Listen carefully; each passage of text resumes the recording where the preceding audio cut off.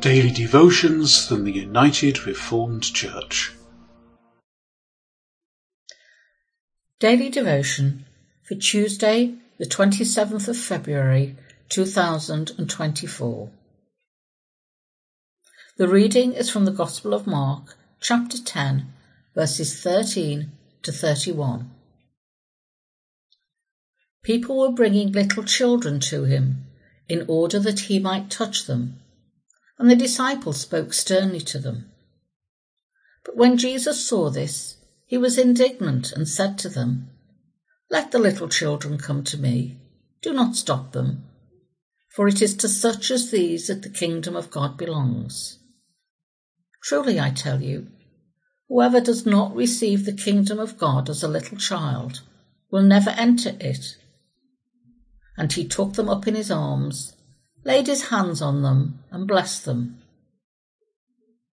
As Jesus was setting out on a journey, a man ran up and knelt before him and asked him, "Good teacher, what must I do to inherit eternal life?"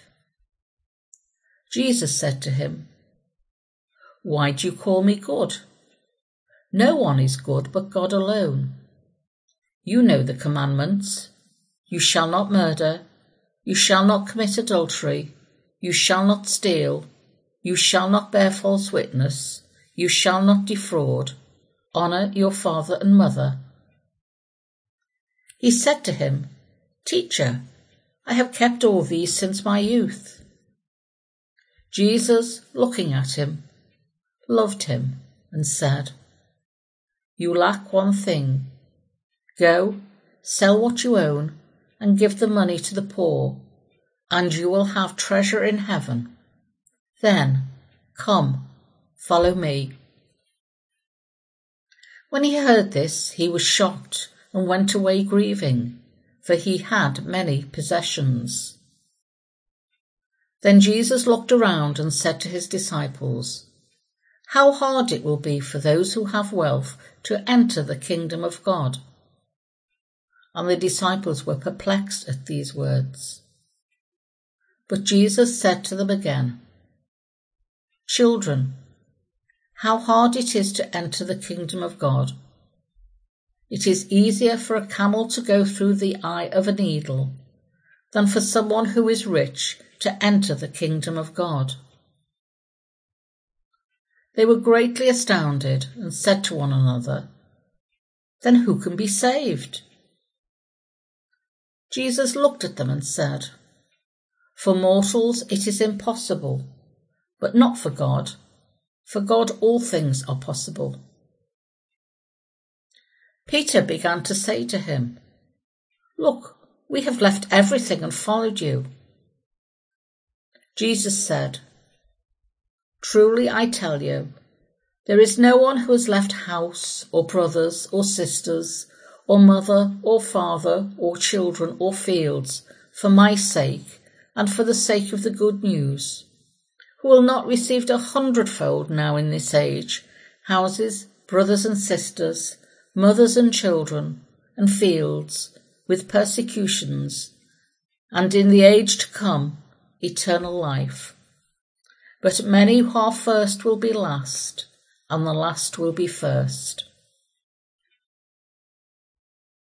Reflection. Recognition and acceptance of God's grace, rather than our actions, is a link between this story and the response to the rich man's inquiry about inheriting eternal life. The inquiry might well have seemed odd to Jewish people, who had been taught that keeping the law was enough to enjoy God's favour. This man felt that keeping the commandments was not enough. Something more was needed.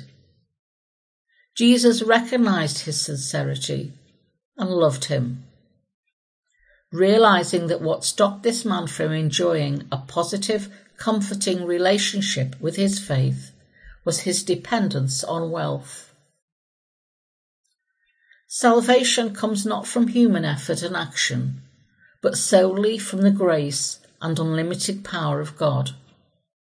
Living as we do in a society where the gap between the rich and poor has been growing, and conscious as some of us are among the haves rather than the have-nots, we should feel challenged to consider the way we use and feel dependent on our resources. Think on these things. However, I also want to highlight the extra words added in the list of commandments, which are not included in Luke's and Matthew's accounts of this incident. You shall not defraud. Did Jesus know enough about this man to know that the source of his wealth was dodgy? There are too many examples of people exploiting opportunities to enrich themselves, which, in effect, amount to defrauding others, which also applies to economically powerful corporations and nations. Sources of wealth need to be honest and honourable.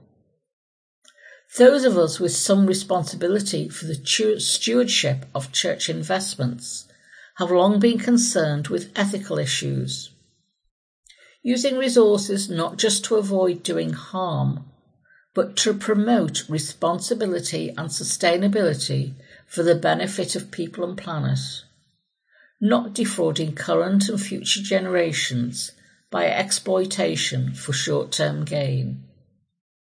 Thank you, Mark, for preserving these words of Jesus. Prayer. Thank you, generous and gracious God, for entrusting us with the stewardship of your creation. Guide us and enable us, we pray, to use all resources available to us in the ways that show and share the love made known in the life and teaching of Jesus, our Lord and Saviour. Amen. Today's devotion was written by the Reverend Julian Macro, a retired minister and member of Verwood URC, and read by Rowley Newby.